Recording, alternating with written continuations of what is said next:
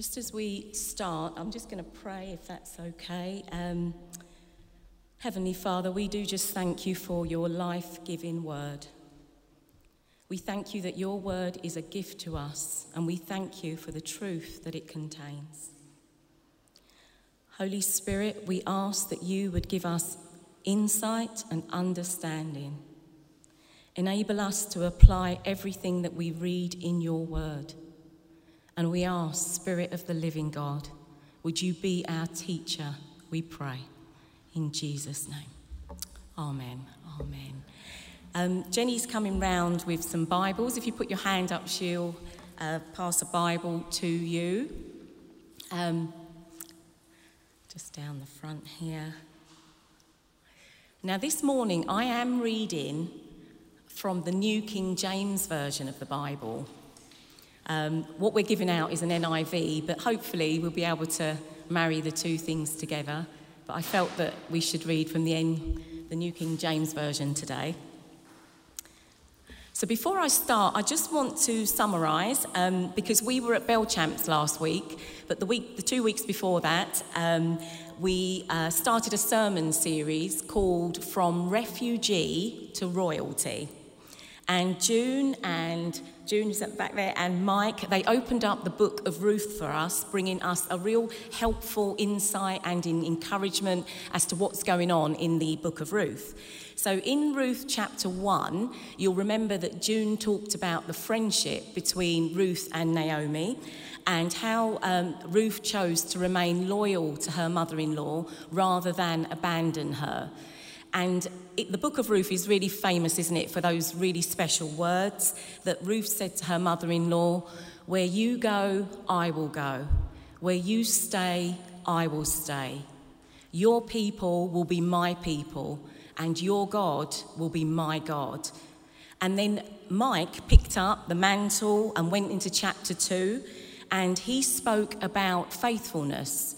So Mike talked to us about faithfulness, what it looks like, and what it is, essentially. And he encouraged us to be faithful to one another in our church family and in the surrounding area in Southend. So we all accept that we have been placed, I feel, by the Lord in this city centre community. I don't think that's just chance or coincidence. The Lord has sent all of us here. This morning, I just want to take a glimpse, and a real little glimpse, at the future for Ruth and Naomi. So we've seen their friendship, we've seen faithfulness, and we're going to have a little glimpse this morning at the future for them. If you've got a church Bible, you'll find the reading on page 269. Now, at Belchamps, I lost my voice, and it only came back on Wednesday, so I'm struggling a little bit this morning, but I'm going to give it my best shot. So in the New King James Version, it says, the chapter opens, Ruth's redemption assured. Then Naomi, her mother-in-law, said to her, "My daughter, shall I not seek security for you, that it may be well with you? Now Boaz, whose young women you were with, is he not our relative? In fact, he is winnowing barley tonight at the threshing floor.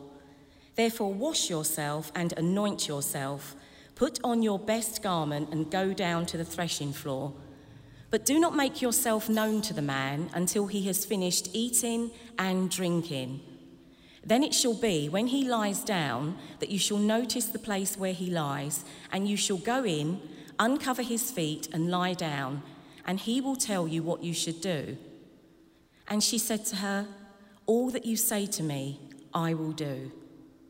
So she went down to the threshing floor and did according to all that her mother-in-law had instructed her.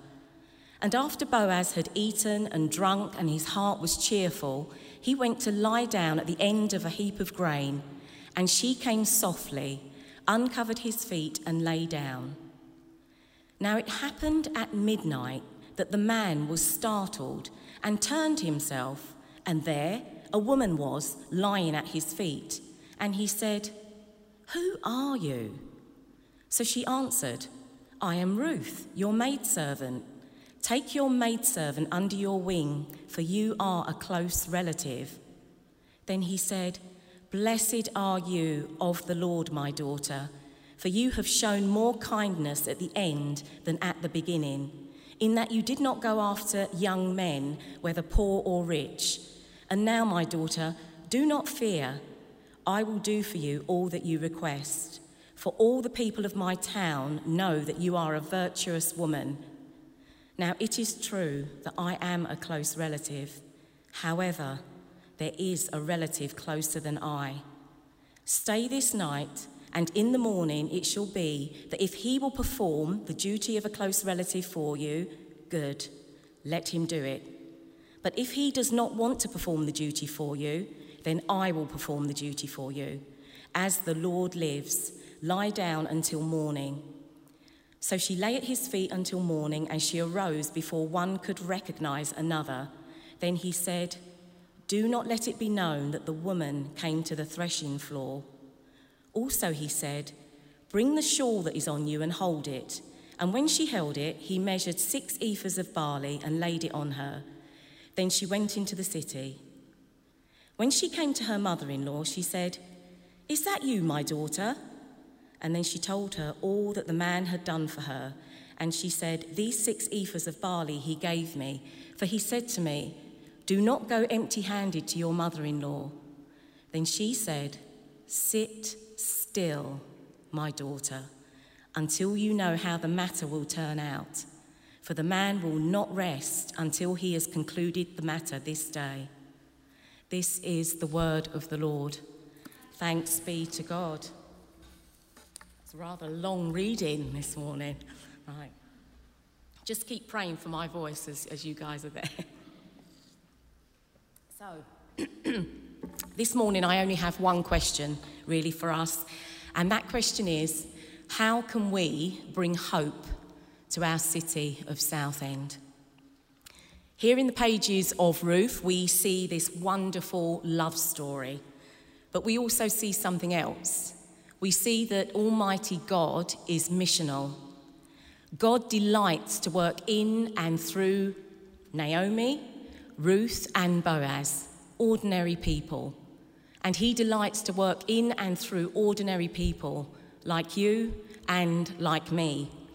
And many of us are familiar with this story, this book of Ruth. I'm sure it's loved by so many of us.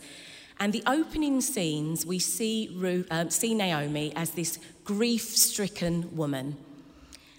Naomi seems stuck in the depression stage of grief. If you've ever looked at the cycle of grief, you go through various stages, and there's a depression stage. And it feels like Naomi is stuck in that stage. She comes across as overwhelmed, hopeless, helpless, and to be honest, she even comes across as a little bit hostile. And if you have got the opportunity to talk to anybody in this town, if your job or if you're out and about in our town, you can come across people that are very similar. The emotion they express, they may come across as depressed, as hopeless, helpless, or overwhelmed here in our city. Now, you know, I really can relate to what Naomi was feeling. It was like she lost everything. She lost her husband. She lost her 2 sons. She lost her protection, her security, and her future. And many people in our community and even in our church family can really relate to a strong sense of loss. And loss can come in different ways. People can lose a loved one. You could lose your job. If you come upon hard times, you could lose your home. Some of us have grown up without a really affirming childhood, so you can live with a sense of loss of a childhood in that you were just sort of pushed into adulthood really, really quickly. People just experience loss in different ways. And I'm very aware that there may be even people in here right now who are in the middle of experiencing some deep pain of loss, or people listening online. And I would really encourage you to reach out to someone in the church family and don't struggle sort of alone. Like Naomi, you may feel or have felt in your lifetime completely abandoned. So much so that you may be able to identify with the angry Naomi that we see in the book of Ruth. And I call her the angry Naomi because this is some of the words that she declares in Ruth chapter 1, verse 21. The Lord has caused me to suffer, and the Almighty has sent such tragedy upon me. And I wonder, if we're honest, whether we've ever been in a situation where something bad has happened and we just literally blame God. And I know that I have. I've been in that situation. And if any of you have been on an Alpha course, attended or led or just joined in, you will hear consistently on an Alpha course, people will come along to Alpha and they will ask the same question. Why does a good God allow bad things to happen to good people? When this happens to us, we can find ourselves in a place of really pushing against God, running from God, not even wanting to hear anything about God or Jesus, and we try to get as far away from him as we can. We may try to get away from him, but he never gets away from us, ever. And although Naomi was angry with God, the thing that strikes me about her is that she never forgot God's character, God's ways, or his will. She was very in tune, and I feel very sensitive to that. And perhaps as we go through that story, we see in chapter 2 that Naomi goes back to her hometown. And I wonder whether being back in her hometown amongst her relatives, whether that helps her to process her grief.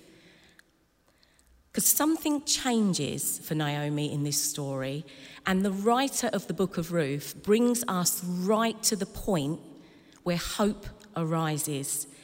And it's at that point that Naomi realises God is at work. God is on mission in the details of her life. And I just want to read something from chapter 2. This is a dialogue between Naomi and Ruth. So imagine the scene. Ruth gets home from work, okay? So she just come in from work. Naomi asked her, "So where did you glean today? Whose field? God bless whoever it was that took such good care of you." And Ruth told her mother-in-law, "The man whom I worked with today, his name is Boaz." Naomi said to her daughter-in-law, "Why, God bless that man. God hasn't quite walked out on us after all. He still loves us in bad times as well as good times." Naomi went on, "That man, Ruth, is one of our circle of covenant redeemers, a close relative of ours." Now, it may be really difficult for us to visualise this in our modern culture, because I don't know what work any of you kind of do. Some of you I know, but not all of you. But I don't know if there's anybody that works in fields or on farm or anything like that. But when I'm reading through this book of Ruth, the thing that just hits me is there has got to have been more than one field to work in. There must have been several. And here in the book of Ruth, we see a string of just so happened moments. And we don't want to miss those just so happened moments, because something else is going on here. God is on mission. It just so happened that in all the fields that Ruth could have chosen to glean in, she chose the exact field owned by Boaz. And remember, the Bible tells us that Boaz was a wealthy man. He must have owned several fields in that community. And it just so happened that the day she went to glean in the fields, that Boaz chose to visit that exact field on that exact day at that exact time where he encountered Ruth. And of all the servants who were gleaning in the field that day, it just so happened that Boaz noticed Ruth. And it just so happened that in all the people in that town, Boaz is not only a relative, he's a close relative, and therefore he is a guardian redeemer. This story in the book of Ruth reminds me of when our eldest son finished university. So probably, 3, 4 months, or maybe even 6 months prior to him finishing university, he was searching for work and applying for jobs, as most university students do. He applied for a job on a leadership program. He applied to be an intern on a leadership program at a ministry in Watford. So this interview, or the process around this job, had 3 stages. First, there was an online stage, which he passed. And then there was a telephone stage, which he passed. And then there was a 3rd stage. And he came to me and talked to me about the 3rd stage, and he said that they'd invited him to go for a little chat to Watford at the ministry offices.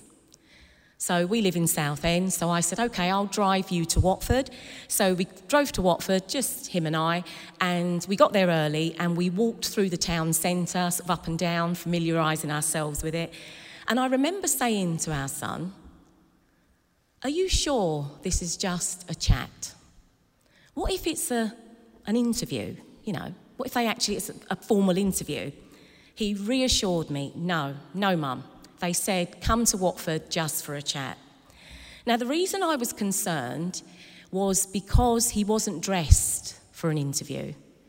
He had on his oldest pair of jeans, a T-shirt that had seen better days, and a pair of dusty boots. That was the whole outfit. As we arrive now to the door of the ministry offices, I see other young men going in, dressed in suits. And in that moment, I know this is a formal interview. Now, as we'd walked up and down Watford High Street, we'd walked past Moss Brothers. I don't know if you know that shop. It's like a formal wear. They do suits and wedding outfits and what have you. Everything in me wanted to take my credit card out of my purse, drag him into Moss Brothers, get him kitted out, and then sent into this interview. And I certainly would have done it. And I felt in my spirit, it was like an audible voice to me, no, don't do that. So our eldest son goes in. I don't go into Moss Brothers, I go and sit in my car. Now, I was sat in the car for several hours. It was a really long interview. Now, it just so happened that the last stage of the interview was between my son, the leader of the ministry, and his wife.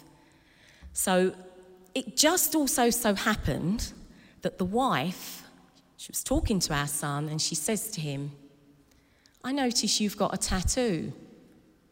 What does it say and what does it mean?" Now, many of us can be against many things, and sometimes people are against tattoos. And there are even companies in this country who won't employ people if they come to interview with visible tattoos. People can make all sorts of judgments about people before getting to know them. Anyway, he does have a tattoo blazoned along there. And in response to the wife's question, he said to her, the tattoo says Hisani, which means kindness in Swahili.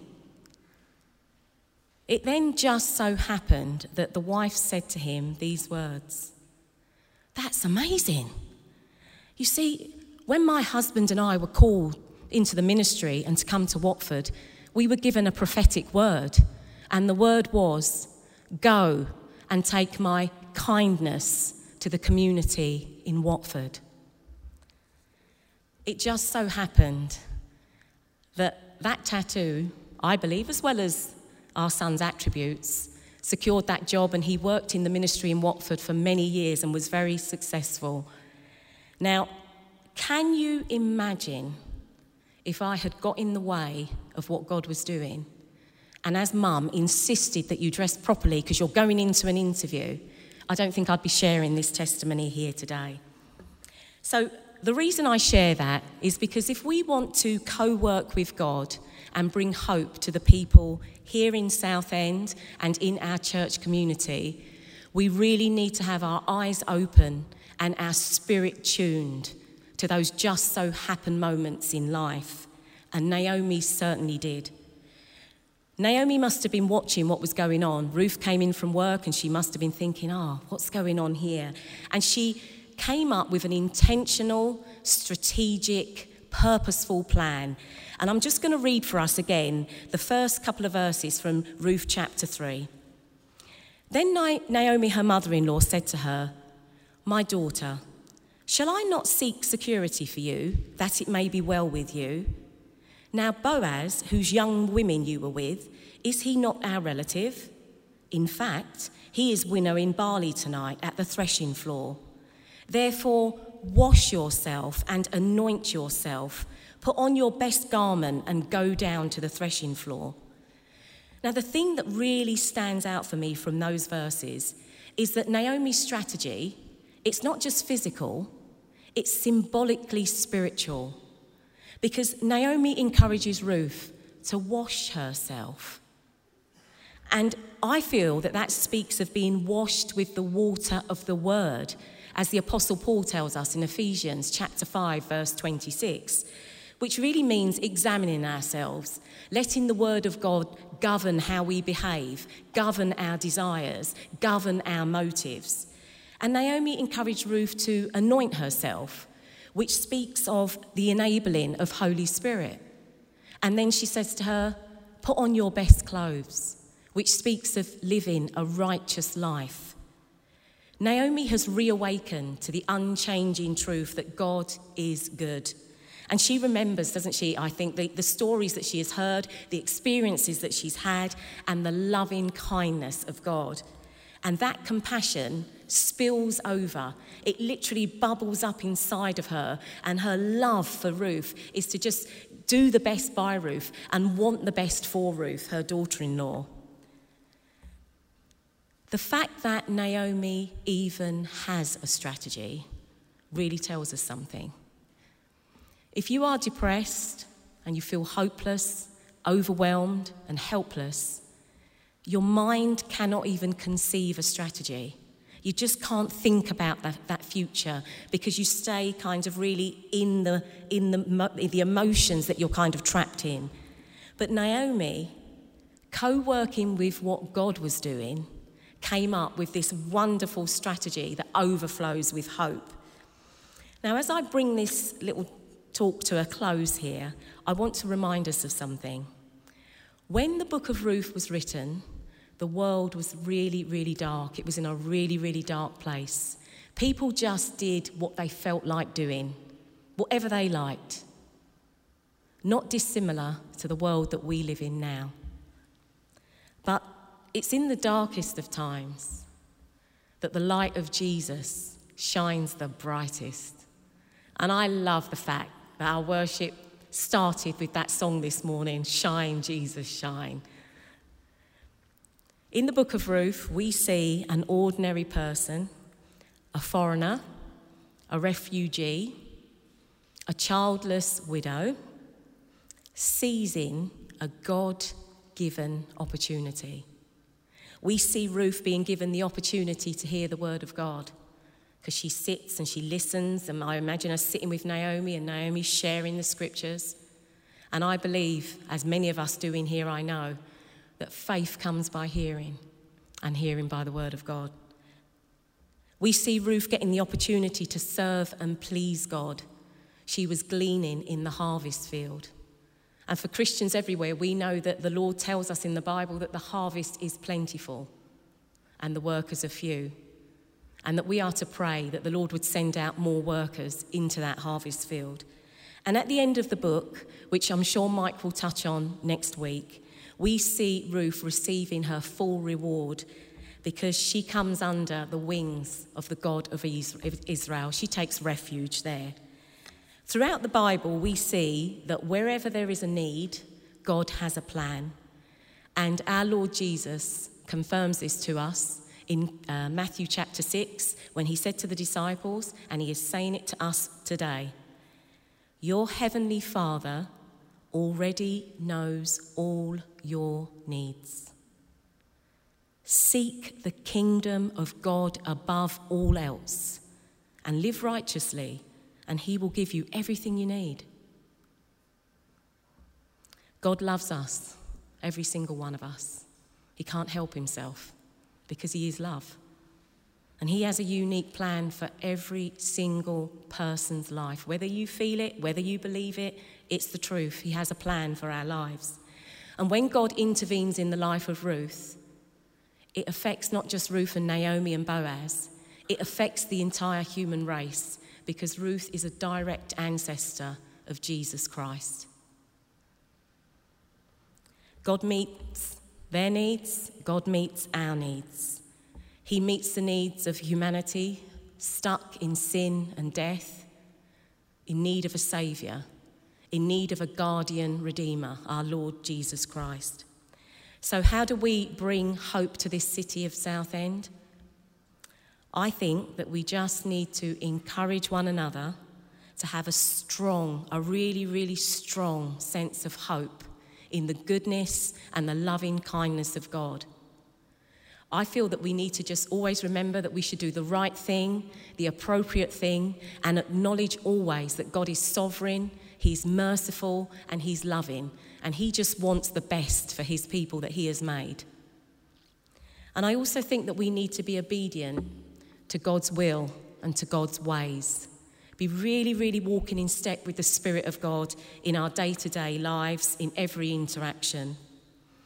The book of Ruth shows us that God works through all people, regardless of sex, gender, race, nationality, whether they are financially well off or poor. He works through all people.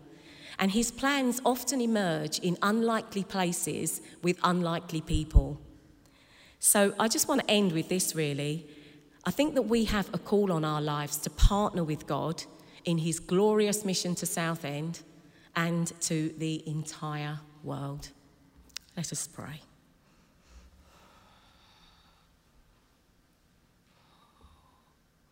Heavenly Father, we ask that you would give us eyes to see where you are at work in our city. Would you help us to be sensitive to those just so happened moments in life? And Lord, may your mission become our all-consuming motivation. And may your compassion move us beyond ourselves, Lord. And may your great commission be reignited in our hearts this day, we pray. In Jesus' name. Amen. Amen.